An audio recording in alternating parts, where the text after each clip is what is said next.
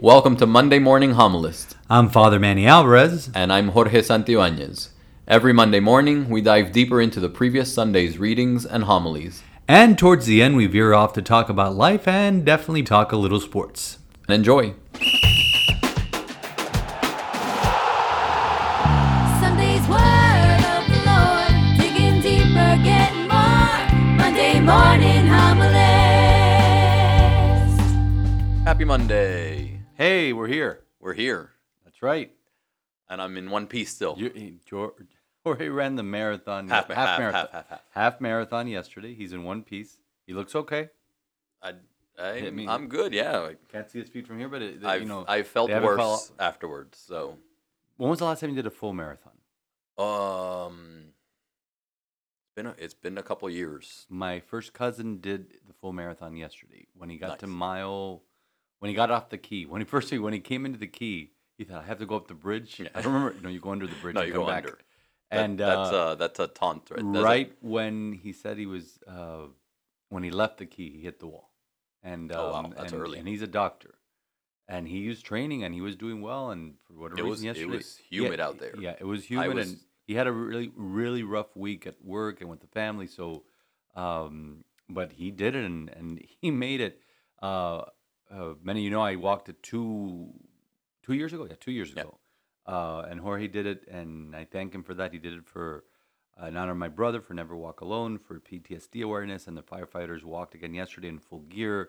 There was a big contingent from Belen boys that went, led by my nephew, and it was great. I went to see them at the barbecue yesterday, but right around the time that they were finishing, because they're the last ones out, Yeah. the last corral out of the marathon. And right around the time that they were finishing is kind of when my cousin was finishing also. I think he did 4.5 or something like that, which is not bad. That's good. I for, saw some for guy- the conditions yesterday. Yeah, I saw a video this morning of, a friend of mine posted her boyfriend doing 6 at it. It looks at 6.5 hours. Yeah. So, but no, God bless all the marathoners out there. I'm sure those of you who were stuck in traffic yesterday, don't bless them that much, but You were warned. You were you were warned. warned, exactly. Go to mass. Go to mass. Stay close to home, and just do your business. And but the marathon's such a great event, and thank you to everyone who supported it. And I have to say, the video of the firefighters finishing gets me every year because I mean, it's a huge, massive, and they've got their sirens going off. Well, for me, that was the most powerful moment when we finished. Because the thing is that they all have to do it in unison. So my father said that yesterday, a lot of firefighters. Because here's the thing: firefighters, all these guys and girls, that they think they're all tough and just put the gear on and just start walking. Mhm. You can't do that. Actually, train is. Yep. If you walk a lot every day, you can go out there and maybe walk the 13.1 miles. Yeah. That's one thing. But with full gear, full gear, 60 pounds of gear, an oxygen tank, gas tank. I mean, imagine that, an oxygen tank on your back. So they had to wait for stragglers who refuse to get on the trolley that picks up runners that can't keep going, and so they had to wait. So they finished pretty late, around 11:30 ish, which is the thing starts at 6. Yep. They didn't leave till almost 7, and you left at what 6:20? 6:25 was my there you wave. go. Yep. So they didn't leave until that time. But when they cross the finish line, they all go together, and then all of them turn on their alarm sirens at the same time. For me, that was powerful because, for those of you who don't know, my brother died, a firefighter. He died in 2014 from PTSD, and when we buried him, they put on those sirens. It's part of the goodbye, and they do a last call from the dispatch. And so it was like all these emotions come flooding back. Now, my mother, I'm worried about her this morning because they usually don't let people onto the course, people that aren't competing. We know the organizers, Frankie, God bless him. Yep. He started this 20 years ago, and who knew it was going to be this successful? But Frankie Ruiz. And someone there must have gotten my mother and put her on the course to walk across the finish line with my dad. And when I saw my mom yesterday, she was still in a haze over that. Because for us, it's like, talk about PTSD, it's like triggering those emotions from my brother's burial. So, but still, it's powerful for everyone who was there. And it's just a reminder that We need people to be aware of PTSD, that whether you were a veteran of the wars, whether you work in law enforcement, whether you work in the fire department, fire rescue, and even now for hospital frontline workers after COVID who have been dealing with COVID for 2 years, this is a very real disorder. And so get the help you need. Talk to somebody, talk to me, email us here at the parish, call me here at the parish, talk to someone. And that's what's important. Talk to someone because it cost my brother's life. So that's not what we were going to talk about today, but glad we did. Yep. But talk about going into deep waters. I wasn't expecting. We just flew right past the shallow end. Yeah, I know. We went into deep waters right away. That was not where. Like when we always say this. We go in here and we barely talk about what we're going to talk about. We turn on the mics and we go. Exactly, and that's evidence right there of that. It's we say we kind of know what we're talking about, which is yesterday's readings, but my goodness, so we went into the deep end right away. So let's put on the deep waters even further, because that's where the Lord wants us to go. It's such a beautiful reading, Duc in altum. St. John Paul II used that so often in the last years of his pontificate, and I said yesterday he was probably cognizant, he was in his 80s. That he was in his last years, and he wanted the church, even though he had pushed the church even into the deep waters already. He wanted us to go deeper. He wanted us to go really deep. And why is this so significant? Well, here's the thing: Jesus is, if you take this 5th chapter of St. Luke, and you look at it and you read it and you see little clues as to why Jesus wants to go out in the deep. The first 3 words, while the crowd. So there's a crowd. They're there. They want to hear Jesus. They're pressing in on Jesus, is what St. Luke says. While the crowd was pressing in on Jesus, listening to the word of God, he was standing by the lake of Gennesaret, Sea of Galilee. So Jesus sees the 2 boats, asks one of them to come so he could sit on the boat to speak to the crowd on the shore. And then all of a sudden, he turns to Simon Peter, says, put out into the deep, lower your nets for a catch. Now, Peter is a fisherman. Here comes this carpenter telling him, let me tell you what to do. When you're... I'm sure that would go well today. To me, that's... I always see this in when I go to hospitals to anoint the sick. It's like people want to tell the doctor, well, why can't we do this and why can't we do that? I go, it's a doctor. Let him do his job. He knows more than you. Always drives me nuts. Let the doctor do this. It's kind of the same thing. So here comes this carpenter and tells this fisherman, who's been fishing all night, didn't catch a thing. That's frustrating. I've been there too many times. After a half hour, I don't catch anything. I just move on to the next fishing stop, and I can't handle that. So he's been there. He's been out all night. Then comes this man who's preaching with authority. And when he tells him to put out in the deep, Simon Peter's response, Master. All right? He's already realizing he's a teacher, Master. We have worked hard all night and have caught nothing, but at your command I will lower the nets. Archbishop Gomez of Los Angeles yesterday said something very beautiful. Peter went out into the deep not because it made sense. He went out into the deep because he had faith in what he had just heard. So whatever Jesus said, remember in the Gospel of St. Luke, This is where Simon Peter and Andrew and James and John meet Jesus. So he had to say something that profoundly moved him. He was perplexed by the request, but said, you know what? But at your command, I will lower the nets. When they done this, they got the miraculous catch. Boat was overflowing with fish. They had needed people to come over to help them out.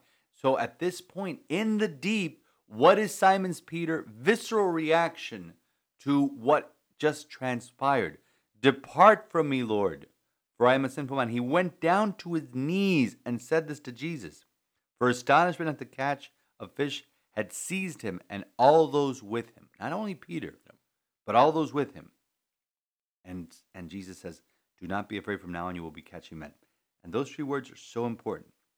We hear it often in the gospel. John Paul II would repeat it a lot. Here's the thing. If Jesus tells us to go out into the deep, it's Jesus. We have to trust him. And we're not just talking about taking a boat from the shore to 300 feet of water. We're talking about whatever deep waters we're afraid of. I mentioned yesterday a fishing story that I was, my father one day wanted to go out in the deep waters. We're not deep sea fishermen. We never have been. Not because it's dangerous. We just don't like the slog of getting out there, and it's hot. And really, the only time my father and I have time to do this is when I'm on vacation in the summer. So it's like you're out there. It's usually choppy, the waves, and I get seasick very easily. So it's like we like the security of the back country and closer to shore, and we have our fishing holes. But when you're out there in the deep water, things start moving. But it's only out there where we can be open to God's grace. Why? Because we're far from shore.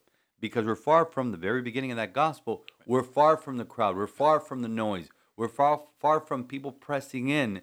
And so it's just us and the sea and Jesus. And that's what's so beautiful about being out there by yourself. Even though still to this day, I look around when I'm out there and, 7 miles, 8 hours, I'm like, where's the nearest boat? I'm looking around, where's the nearest boat? When you're far enough that you don't see land anymore, you're looking, are there any boats around? It's like, you're still that, I say, I'm not afraid of the sea, but I respect the sea, Yeah. because. And Father, that's obviously I wasn't at mass yesterday. I went on Saturday. Yesterday I was running, so I heard your homily this morning, and that's really one of the things that stood out to me, is I've read this a million times, and I like most people just go straight to the put out into the deep. I had overlooked this minor but important detail of let's get away from the crowds, and so often we're just comfortable being in the crowd because it's in the safety of the crowd. We can hide.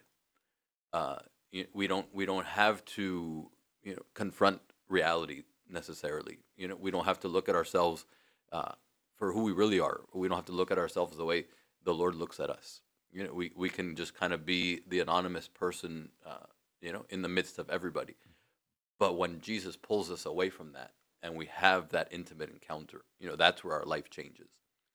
And if I can go right back to yesterday, that's why I love running, because it's. There were 15,000 people on the course yesterday, but I was by myself. I was about to say that. Yeah. There's something reassuring about running with the crowd, but it's a solo sport. There's a lot of solitude in putting in the miles in the training, in the actual event, where you're in your own head for 2 hours, for 4 hours, for whatever distance you go out and run. So yeah, you're being carried by the crowd, but the reflection and the thoughts and the prayers that go on over the course of that. That's why I fell in love with the sport and have continued running for 20 some years, because that's where I find that's where I can encounter Christ. That's where I can kind of get out of my head, running with Jesus, and pray and really think about everything that's going on and have some time with Him. Where I'm not busy with everything else that's going on. It is getting. I look at the picture of the winner of the marathon, Jackson Limo, who did it in 2 hours and absurd. 20. Hold on, I'm looking at it right here. He did it in 2 hours, 21 minutes, and 33 seconds. That's the full. That's the full. That's 26 miles. And your half mile was in? My half yesterday, 2:03. So yeah, and it was hot. You did have. He hot. almost lapped you. Yeah, almost. So the picture of him and the nearest competitor was, I believe, 8 minutes behind him. So and that's at that pace. That's a good 1.5 miles, 2 miles back. Yeah. So he pulled away from the crowd, and so there is that solitude. And for us in the spiritual life, as you get away from the fishing and the running metaphors, in the spiritual life, it's maybe we're afraid of silence. We're afraid of coming into our chapel or coming into the the vastness of our beautiful church and just sitting there and just saying, what, I want to sit here. Because sometimes we need to shut out those voices. Maybe we're afraid of those voices. Whatever it is, we put it at the feet of the Lord. But here's the thing. In the deep, whatever that deep may be, and the deep is, a metaphor to whatever it is the deep is for each and every one of us. Whatever it is, we need to confront it. Because when Jesus says to us, put out into the deep, It's a command.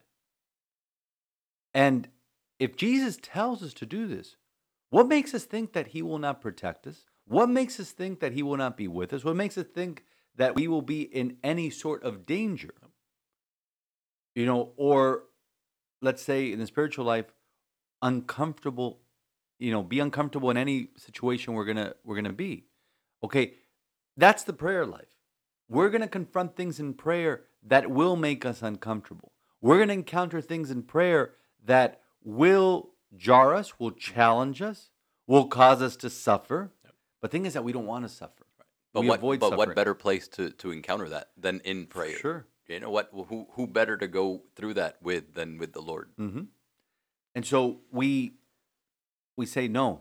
Yep. We don't want to suffer. But we realize, we look at the cross, and there's no glory without the cross.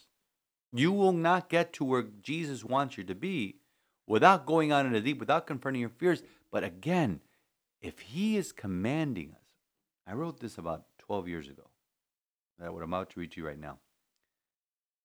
God has a plan for each and every one of us, especially as we get, especially as we go up further in the spiritual life and deeper in the spiritual life. To deviate from it is to go against his will. He wants us to go out into the deep, uncharted, and unknown waters. There, we will find great blessings and the ability to deepen our relationship with him. Will it be challenging? Will we experience some fear as the disciples do? Yes. But if Jesus is calling us into the deep, how can we possibly be afraid of where he is inviting us to go? It was only out in the deep that Simon fell to his knees and realized the possibilities, unworthy as he was, of a relationship with Jesus. Imagine what God has in store for you if you get out of your comfort zone and allow him to lead you out into those rich, bountiful, and teeming deep waters. Because that's where you find your miraculous catch. That's where you find the fish. That's where you're satisfied. Like the fishing story I said yesterday, in the deep waters, when you come back with a big catch of fish, you're like, wow, we did something great. We accomplished something. You can't do that on the shore. Catch minnows. Yep. If you catch minnows. But it's like, we don't want to. It's like, I used the analogy yesterday of a little kid, who's learning how to swim but wants to stay. I think of Lexi. Onto the wall, yeah. I think of Lexi when she was learning to swim last summer. She wanted to stay by the stairs of the shallow end, and she wanted to stay by the wall and to venture. And she would only go from person to person. Yep. Now she's like like the Little Mermaid swimming around the. Now she'll dive right into the deep end, and when we let her, yeah, it's still a little too cold over there. But that's how our spiritual life is, Yep. and it's maybe not just a secure net. And I've used this analogy many times before. It's not just that we want to stay close to the wall or stay close to the shoreline or close to the shallow end. Sometimes we're chained to that shallow end. Sometimes we're chained to that wall or chained to the beach because it's some vice. It's something that doesn't prevent us from receiving the blessings that we will get in the deep waters. And that's something that we need to go to. Sometimes we need a barrier we need to break, because only in the deep waters will we, let me use the word again, deepen our faith, to be able to, like the disciples, learn more about the faith, to be able to share it down the line. Which brings me to this. Jorge and I shared this with Jorge late last week when I became aware of it. All of us have to go out in the deep waters to be able to be effective evangelizers. Folks, we can't be, just part of the crowd sitting on the shore listening to nice messages from Jesus. We can't be that person. We have no time for that type of Catholic. We have no time for that type of Christian. We need missionary disciples. So, Father, how do we become missionary disciples? Well, when you put out in a deep water, you start learning more from the Master. You start learning more about the genius of our faith that the Master left us. And so that's why we have the Formation Wednesdays, this Wednesday, 7 p.m., Cumber Hall. Paid political announcement. Join us. Learn more. Because if we don't do that, we will fail as Christians. Let me repeat that. I need a little Bishop Barron trope there. if we don't put out in the deep waters and learn more about our faith, we will fail as Christians. And listen, I'm talking, the people that are listening to this podcast are wonderful people. We know them. If you're listening for the first time, welcome. You probably received it. Somebody shared it with you, or however you received it, doesn't matter. It was the Spirit that brought you to us. But we know a lot of the people. We probably know 90% of the people that are listening to us. And they're good people. They're great people, and they do a lot to evangelize. And they know about their faith. But the reason I always say share it, because we need to challenge people to go deeper into the faith. Because as I explained in my first Formation Wednesday last week, 1 Peter 3:15, always be ready to give an explanation of the reason for your hope. St. Peter's exhorting us that we always have to be at a moment's notice ready to give an explanation of our faith. And now... And it should be a convincing explanation. Well, and this is where I'm getting at. I found it from the most unlikeliest of sources last week. When I came across the video, I don't watch late night TV. I used to watch it a lot in the days of Carson and Letterman. Now it's gotten too political and too controversial and just not worthy of our time. But every now and then a gem will come out. What happened on, I forget what day of the week it was last week, on the Stephen Colbert show, Late Show. And I've never been a fan of Stephen Colbert, of his comedy, but I've always admired his faith. And whenever he speaks about his Catholic faith, he was the last of 11 children, lost his father and 2 of his brothers in a plane crash when he was 10 years old. And that, I was talking about losing a brother at the beginning of the podcast today. That changes someone, especially, I lost my brother when I was about to turn 40. When you're 10 years old, that changes a life. So that informs, and so you see a comedian, there's always a sense of that tragic clown in every comedian figure. I know comedians, and there's always that tragic clown. Irene, if you're listening to me, I'm not totally talking about you. Okay? Only a little bit. No, she's got it all together, and she's going to say, "Father, you're so full of it right now." All right, so, but there is, so you see a little bit that in Colbert. But again, never been a fan of his comedy, obviously not a fan of his politics, but I got this I was made aware of this video but from a friend, and basically there was a woman there who I did not recognize. I thought it was some actress, which I was wrong about. It was the English singer Dua Lipa, who I've heard cursory references from my 8th graders of before.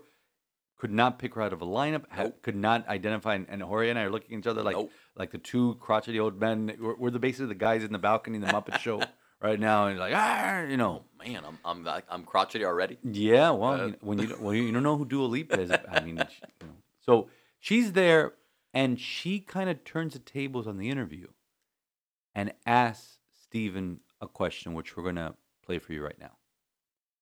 Does your faith and your comedy ever overlap? And does one ever win out?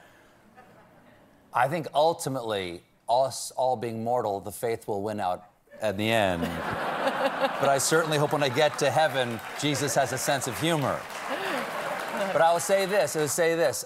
Someone was asking me earlier about this relates to faith, because my faith is involved with, I'm a Christian and a Catholic, and that's always connected to the idea of love and sacrifice being somehow related, and giving yourself to other people, and that death is not defeat, if you can see where I'm getting at there. Someone was asking me earlier, what movie did I really enjoy this year? And I said, well, I really like Belfast, which is Kenneth Branagh's story of his childhood. And one of the reasons I love it is that I'm Irish and Irish-American, and it's such an Irish movie, and I think this is also a Catholic thing, because it's funny and it's sad, and it's funny about being sad. In the same way, that sadness is like a little bit of an emotional death, but not a defeat if you can find a way to laugh about it. Because that laughter keeps you from having fear of it. And fear is the thing that keeps you from turning to evil devices to save you from the sadness. As Robert Hayden said, we must not be frightened or cajoled into accepting evil as our deliverance from evil. We must keep struggling to maintain our humanity, though monsters of abstraction threaten and police us. So if there's some relationship between my faith and my comedy, it's that no matter what happens, you are never defeated. You must understand and see this in the light of eternity and find some way to love and laugh with each other. Wow. Stephen Colbert, everybody. No matter what happens, you're never defeated. And the point that I was making is that here we are, and a comedian, a late night comedian, was able to explain the faith on national TV. And I said at the 10:30 moment's notice, with with no no preparation, with Robert Hayden quotes off the top of his. We just heard the clip, and I was looking. I'm like, how does he know this off the top of his head? This is a man who read, after his father and his brothers died, dove into Tolkien and dove into all these science fiction and fantasy books, and then dove into reading, was reading almost a book a day. But he was able to explain his faith to a national audience, not just to the singer, but to a national audience at a moment's notice, and was able to articulate in a way that I said yesterday, I as a priest could not articulate. Maybe because he did it in a very casual setting. It wasn't a formal homiletic setting or a formal setting like I'm doing right now. But see, that's what our goal should be as Christians when we put out into the deep, is to be able, you heard the applause and you made the comment, the people were applauding. Yeah, people have no idea what he just said. Now They're just applauding that he reeled off that quote. But if you could find the clip, look at it, so you could see this singer. This beautiful singer, her face was just in awe of what he was articulating. And I would love to know why she asked that question. Because she's having, she's a singer, obviously doesn't deal in comedy, but faith and art, or in the arts, where does that, how does one inform the other? Well, and she says it, she says, I've always admired the role that your faith plays in your comedy. So there's even something attractive of living the faith that's gonna prompt that question. But that's the key. It drew someone to ask a question. Now you made a comment of something he said about when he was talking about you made the comment to me immediately when you saw the video for the first time. Yep. Yeah, no matter what happens, we're never defeated. No matter what happens, we're never defeated. And that's so important. Because he says, death is not defeat, and that is the gospel message in a nutshell. Sure. Good Friday is not the end of the story. Easter Sunday comes. Death is not the final. Death does not have the final say. Death is not defeat. No, period. It's not. So the reason we played this clip for you is to re-emphasize the point that all of us need to be ready to give an explanation of our faith at a moment's notice. Now, there will be those of you that say, well, Father, that's all fine and dandy, but Stephen Colbert, doesn't really live the faith. Well, that's the next step. That's something else. But you know what? He did a better job than you and me, the communicating. I haven't checked to see. I want to check this right now. How many views that video itself has gotten? I'm talking to you right now, and because that has done the rounds on the internet. There are Catholic priests and Catholic reporters that retweeted that and shared it on their Facebook pages and shared it on their Instagrams, and and it's sparking this, and it's sparking this conversation. And if we're having this conversation, how many other conversations are being had just because of it was a minute and a half clip?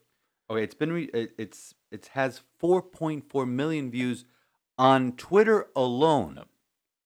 On Twitter alone, and I would venture to say on YouTube it's that high also. I'm not going to look it up, but 4.4 million views. The clip that we got it off of Twitter, but on YouTube it's probably around that. So 4.4 million people were exposed to a comedian explaining his faith. Now I'm going to just tick off a lot of people here.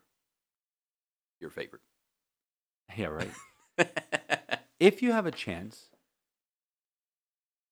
Google the interview that Stephen Colbert did when President Biden had just buried his son Beau.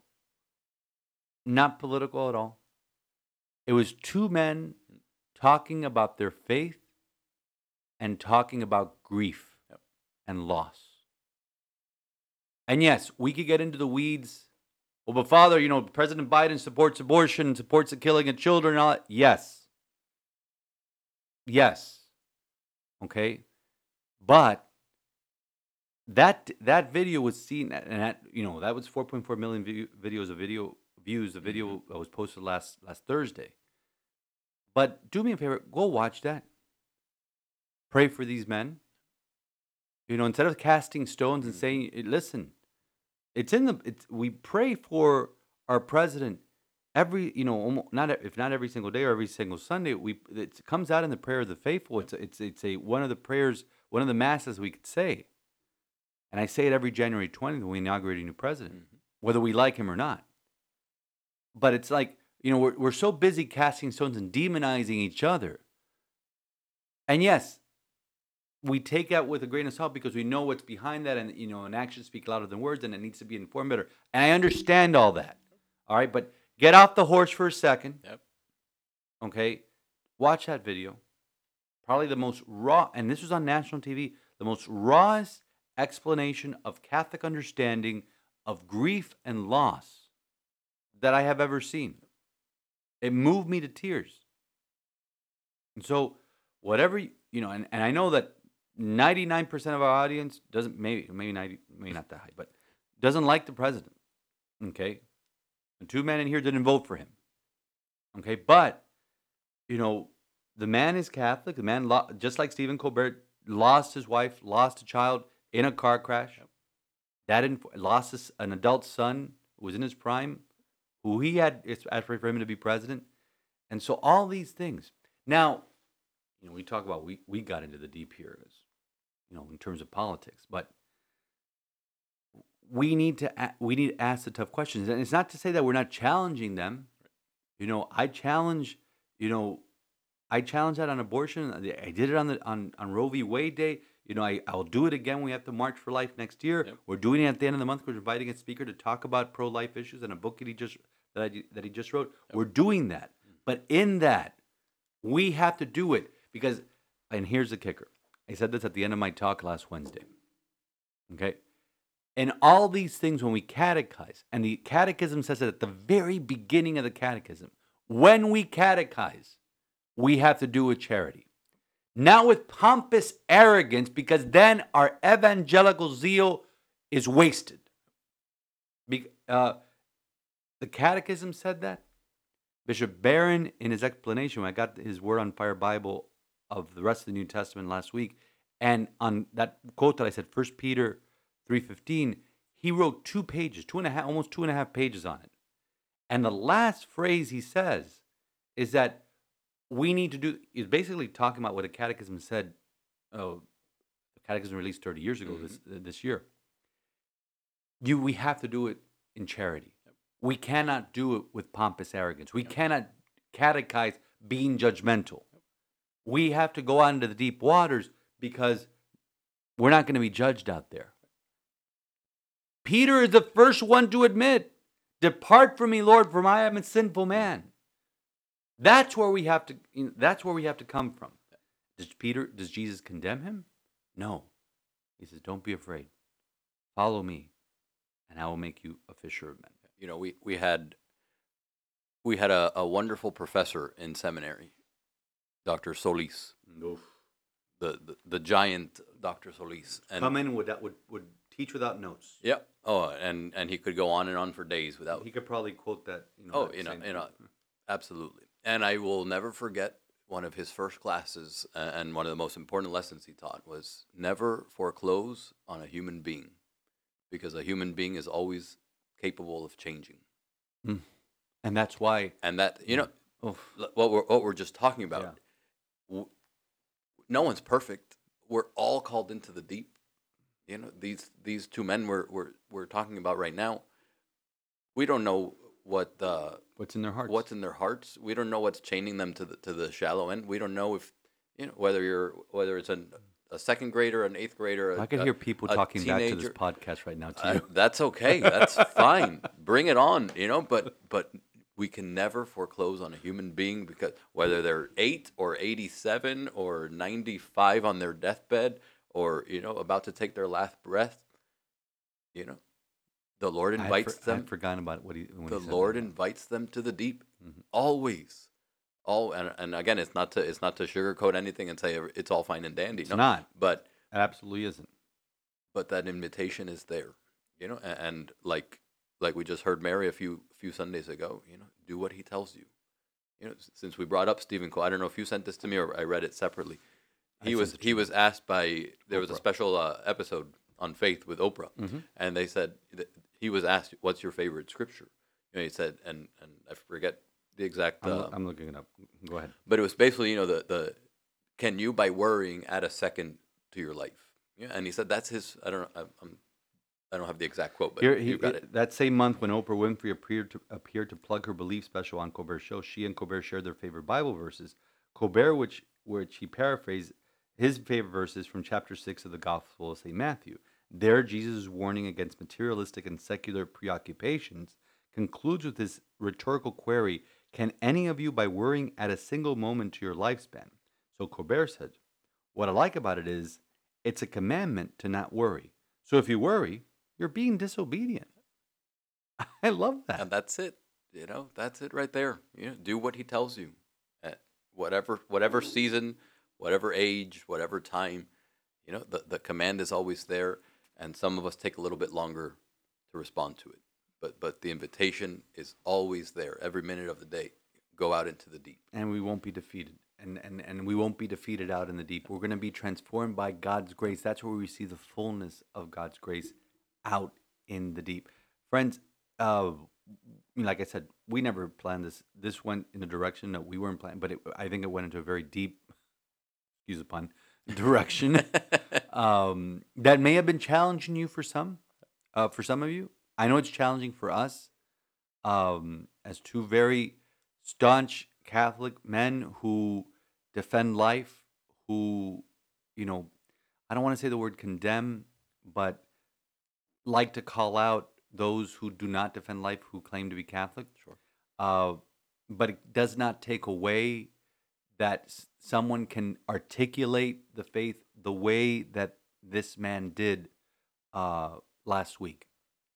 Did it better than I did it better than Jorge did, and probably, not to insult you, probably did it better than you did. So go out, into the deep. Go out, learn more about your faith.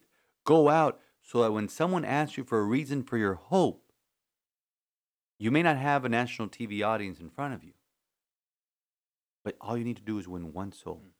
That's what Jesus asks of us. There will be more rejoicing in heaven for one soul that is saved from all the angels in heaven. Don't be afraid. Put out into the deep.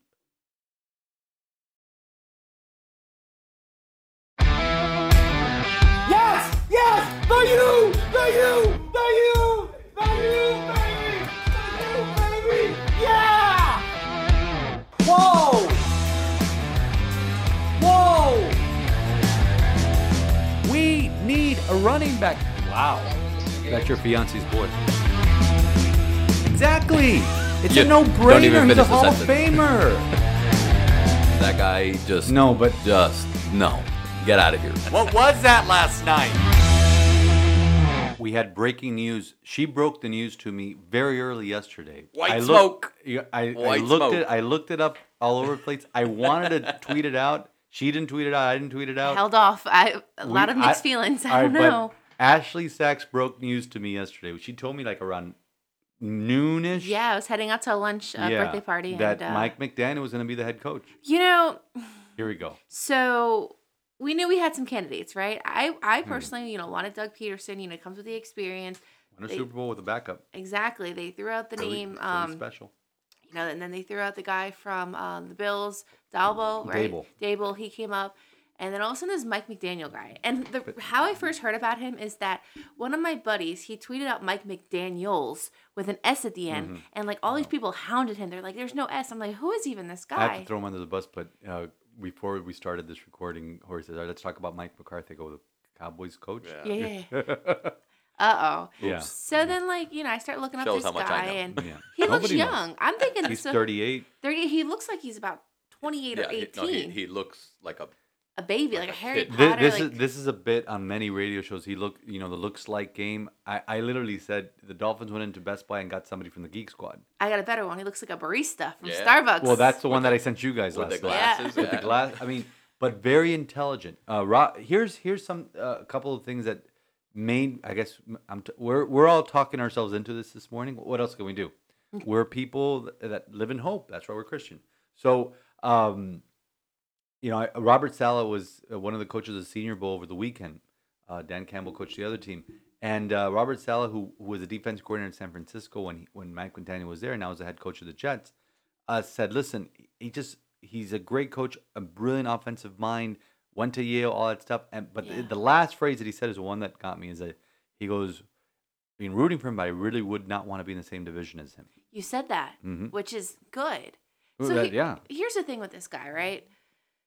And I always try to compare. I've been comparing a lot to the Miami Heat, which you can't compare the Heat to the Dolphins. But Coach no. Eric Spoelstra started off as a video coordinator. He did. Mike McDaniel started off as an intern. I don't. Denver Broncos, 2005, 2006. Yeah. Exactly, and I don't like the fact that this guy's coming here with no head coach experience. But that we haven't done that since we hired Dave Wanstead. So I don't want this to be another experimental year. I wanted a guy who came with the head coach experience. That's why The fact that Peterson this- makes sense. Yeah, so that would have. But the fact that he doesn't come with that is concerning. But everyone has to start somewhere. You know what I mean? Even I look back on my career. I never had all these titles going into some of these positions, and people gave me a shot. And I was very fortunate.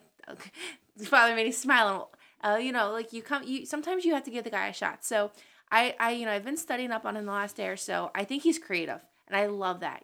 Football as a game as His a whole press has been conference is changing. going to be a hoot. Oh, he's I can't wait for his introductory press conference because it's going to be. It's going to be great. I mean, because the media's going to come with what we're going to talk about last week in a second, but Yeah. the media's going to come with pitchforks and knives to They're going to hound him. Not him, the owner.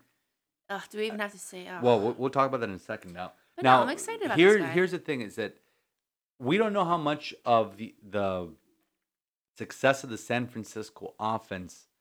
Remember, they went to the Super Bowl 2 years ago and almost made it to it this year. They were in the championship game last week.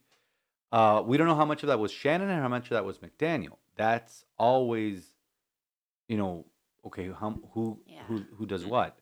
But the way they use Deebo Samuel, and think about what he could do with Jalen Waddle, and apparently, from what I read, that's what he's. I mean, not that's what he only sold on them, but they were intrigued by. He had all these plans for what he could do with Jalen Waddle.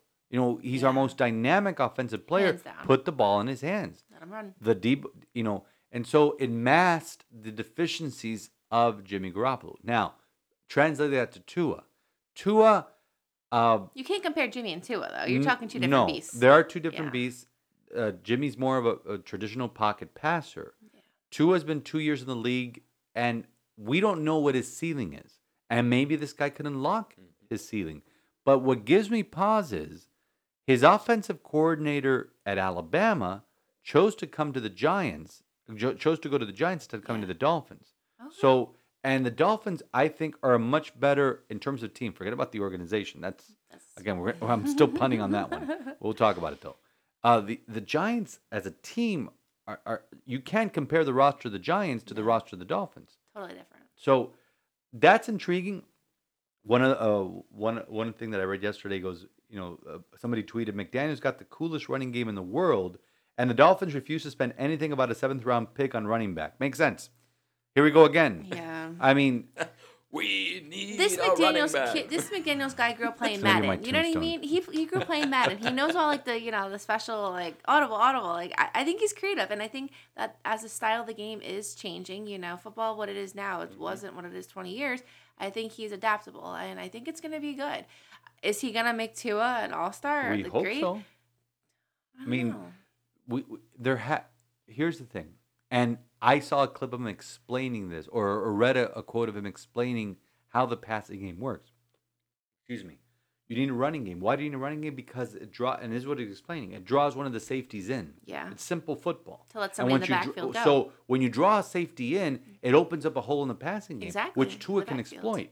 In the Ravens game, the Dolphins did that. When Duke Johnson, I think it was against the Giants that I forget which team it was that he ran almost for 200 yards. It drew the defense in when Duke Johnson had that breakout. It was the Ravens game because I remember yelling. No, that's right. Okay, Dookie. so whatever. No, it's not Dookie. I know we said Dookie in the stands. No. We were having a good time with it.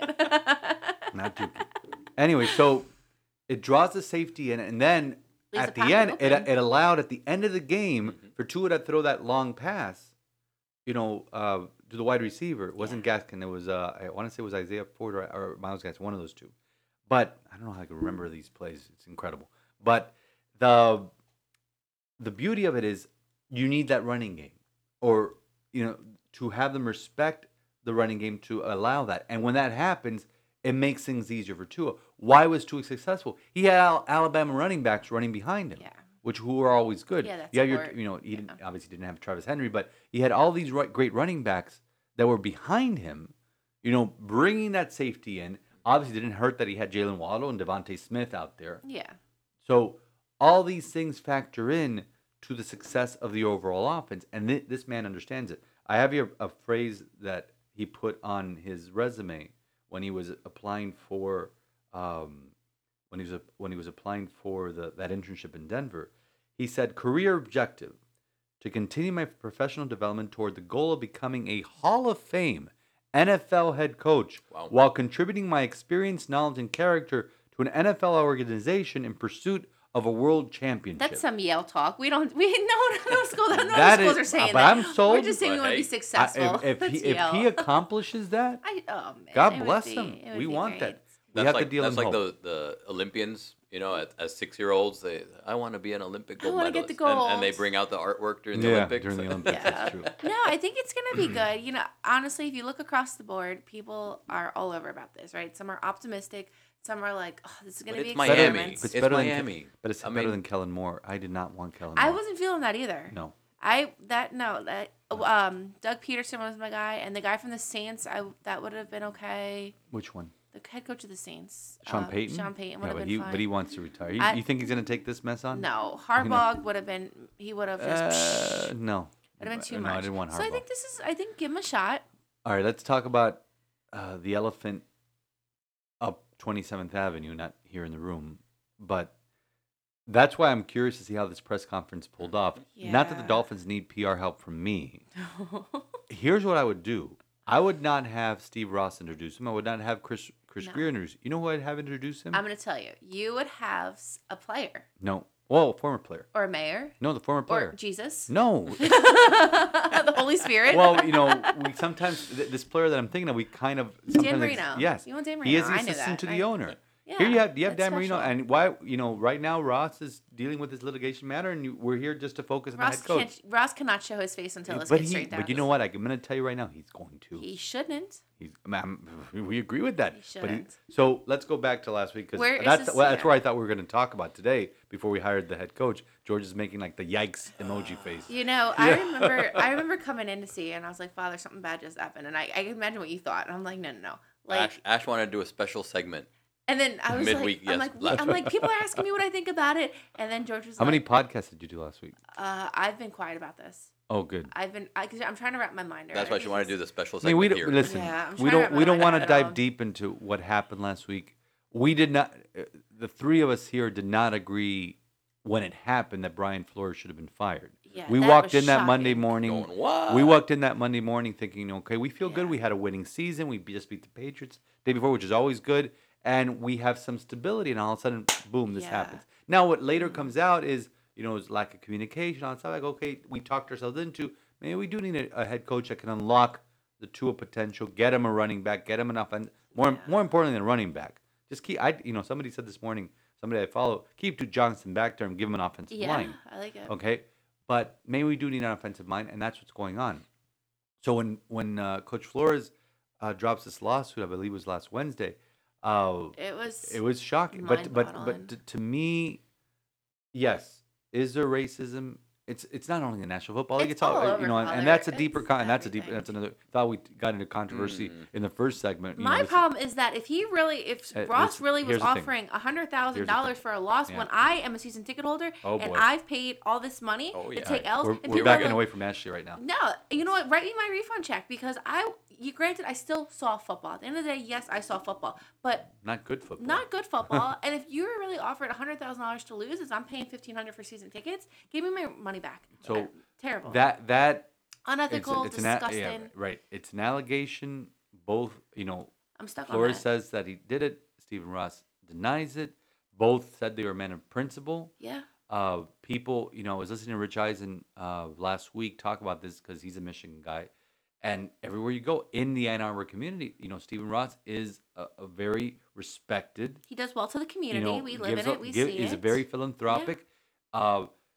You know, and so all these things, you know, it'll come out on the light of day and may come out of the court. But here's the thing: the NFL does a great job of doing, you know, confidential like mediation. the Deshaun Watson stuff too. Desha- Everything's no, very no. quiet, yeah. Forget about Deshaun Watson.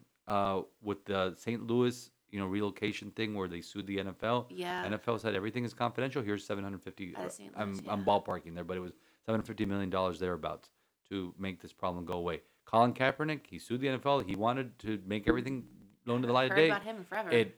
I don't know. We don't know what he was paid. Everything confidential. Yeah. They have very good lawyers. So does Stephen Ross, though. That's the thing too. Stephen Ross. Is like, And I don't know about Brian Flores' lawyers, but these are very serious things, Yeah. you know, and very serious issues that were discussed last week by a lot of people. And I really don't want to get into right now, but it just goes to show. I mean, Father, if we it's love true, the Dolphins. he needs to be out of the position. If it's true, he's done. Okay. Don't ever show your face but in Miami. This is the point that I want to make. I love, you know, I have a Dolphins mug in my hand. You know, there's Dolphins paraphernalia in my office, in my room at home, and we all bleed aqua and orange. George, True. not so much because whatever. But you know, he's a fan. He just bleeds not more. like he's us, though. more Green and orange. Green and Orange orange. and green. You know, Orange and We are not the same. we But had to you, talk. yeah. You know, we had to talk about that to finish up. But Mario. yeah, so we'll end on a good note. But I look at the Dolphins logo and hate it. Want to go back to the throwback? That's number one. 'Cause 100%, I have the new logo on my mug right now. A trillion%. So we look at and right now, I mean, I don't think they're planning on it, but just go back. I mean, you got you need some newness, kind of like what Washington's trying to do with that, and Commanders. that's another fiasco. It's just, That's so icky. But somebody made the point, and I say to veer off. Somebody made the point: if Utah Jazz was introduced right now, we'd all hate it. We just live with it.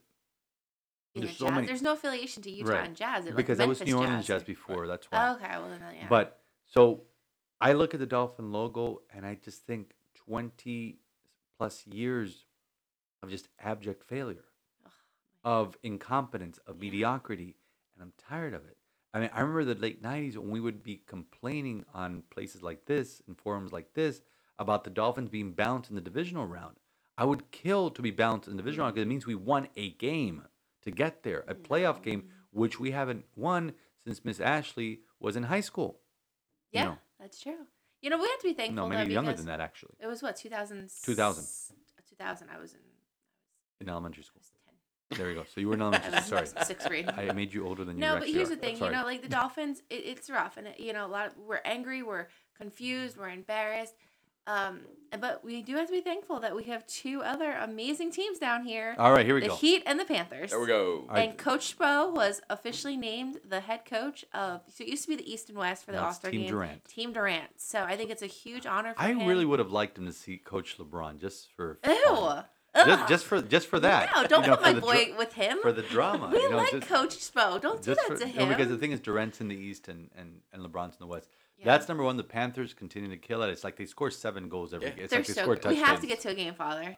It has to be. I mean, it has to be in the weekend because the Palmetto Well, you know, going up. Last week, I a Saturday joked game. that, man, you blink and they score Yeah, 5 goals, and then we went out to dinner and they had the game on, Eight- and eight I something. turned this way, have a conversation. I look back to the game. It's 2-1 already. Yeah. What? Yeah. And then I turn around, Crazy. continue the They're great. conversation. Look at the game again, 4-1. and 4-1. Yeah. So What? shout out to the Panthers. I mean, you know, you guys are like, you know, we see what you're doing. You don't get enough respect in the South Florida market. South Florida is not big with hockey, but You know, Oh, you're but being we like recognized. no, but South Florida's big with winners. Yeah, so you keep doing you, you'll get the Yeah. recognition. Well, you know, But we want to end on a bit. You know, the news got folded in with Mike McDaniel hiring. Mario Cristobal has been getting so much criticism. I don't know from where, from Oh. idiots, but I'm talking to one right now who not in here, I but know, on, like, on the what was I- podcast. Father, But what are who you was talking texting me all about? last week. I don't like what Mario's doing. I don't like what Mario's doing. Yeah. He's waiting too long to hire these coordinators. He got the assistant coach of the year of college football to leave Michigan and come down here to South Florida to Yes, coach sir. Tyler Van Dyke. Okay, but you leave Michigan to go to Miami. That's a sell right there. Oh, yeah. Super Let's just Mario. Say that. But Michigan's a great program. But I'm it- sure it's they'll a great take program, it. but was big known. house. This was Yeah. known. Mario takes his time with his assistants. That's fine. because he wants to get it right. He gets it. He got and it right. he has a track record of He got it right. getting it right. He got it right. So, props to the U. We're not going to talk about Canes hoops. They had a pretty bad week. Oh, yeah. Yeah. we know. And now, Ashley, we want to finish off on something that's total fan service. You want to mention something that happened yesterday in sports. So I spent like 7 years in Daytona, got my master's there, and She being lived- there, How far were you from Daytona International Speedway? oh, it was walkable. Wow. There you go. My campus, Embry Riddle. How Shout many- out to Embry Riddle. Was How many on the times did you things. go to the 500? I've been to To the the 500, Daytona 500, sorry. 4 times. I've been to the Coke Zero 3 times. I've been to the Rolex once. Show life fourth. You know, being Nice. from Jersey, like NASCAR, like whatever. Look at this. We're Let me finally tell talking you, NASCAR. it is Carly, amazing. this is for you. I've also been to the Dixie, the Vodka Dixie, they call it now in Homestead. And Homestead, yeah. So they promote this new race called the Clash of the I did not see it. So yeah, and that's the thing. Like they've been promoting it. Fox has been doing so great promoting it. It was in the LA Coliseum. It was. How do they put it? And that's not that big. Gosh, and here's the thing. Like It's a football field. it is, and being a NASCAR fan, you want a big track because you want the turns and everything. yeah. You So when want I saw crashes this and track, all that. I'm thinking like, there's no way. So they had a great introduction. Everyone was into it. You had Pitbull, performing and Whoa, and in all LA. this stuff. And the race itself, being a NASCAR fan, was terrible. And I knew going into it, it was going to be terrible because here's the thing: it's so Why'd bring it up? small. It was over within an hour. So it was like, hey, cool about that. An hour race? Tops. Because it's such a small I track. gotta go back you and do see this. 150 laps around a football field. Yeah, pretty much. And they're not going 160, 170, 200 No, you miles an can't. hour. You can't. So This it's like isn't the Bristol Motor Speedway, which is Yeah. it looks like a football team, but it's actually a it race. reminds a me of something raceway. like if MJ was to have like a track, like a toy track, and he sends a car around in George's son. circles and circles and circles. I thought he was like, talking about Michael Jordan there No, for no, a second. no. George, so it's like if your son was to have That's why like I love a your toy son's track, initials. have like a toy track, and you just see it go around once. It was terrible. I mean, I'm glad they brought it out to LA. The experience at LA. But is what? not But going this on is like a Super Bowl. preseason because they really don't. They It's the took 500, the Speed Week 20th. start this week, don't Yeah, they? well, the 500's on the 20th. It's, I might I'll actually be go out. to that. I'll be out of Yeah. town, but It oh was wow! just But terrible. It was Denny Hamlin ends up winning. I mean, it was just. I know was who that no is. action. I It heard was the name yeah, before. because the commercial. Danny, I like your PJs. no. But I not from the commercial. I hate that commercial. I know because I watch NASCAR. Yeah. I watch the Daytona 500. By the 500 is the Indianapolis 500. Oh. Daytona 5. We want to make that straight. So it is on my bucket list. We need to go one year, and we have to take you because I tell you everything. My favorite racer's Eric Almirola. He's a Cuban from Oh, wow. Tampa. Great He's guy. Cuban? He is. Did not know this. Yeah, no, he's one of my favorites. But honestly, it was very underwhelming, the race. I'm glad I'm glad they brought it out to the market, letting people experience it. It was like But the it was- bye week between the yeah. championship game and Super. They had As to long put as people something had a in there. good time, no one got hurt. Anyhow. God willing, God protected everybody, and it was very underwhelming. I'm ready for the big race. I'm ready for the big boys. Bring it to Daytona. 2 weeks from yesterday. Let's do it. All right, folks. Thanks for joining us today. We had a wonderful show. If you're still with us, thank Props you. to you. I have We're no at idea. an hour. No, I don't know if you've included the clip yet. Of the. I Colbert- put some time in there, so we're we're- ballpark. All right. So thank you for sticking with us, and a lot of thought-provoking things that we put out in front of you today. Pray about it. More importantly, put out into the deep water, put out into the unknown, where we will encounter God and the infinite graces that He has in store for you. And may Almighty God bless you in the name of the Father, Son, and the Holy Spirit. Amen. Amen.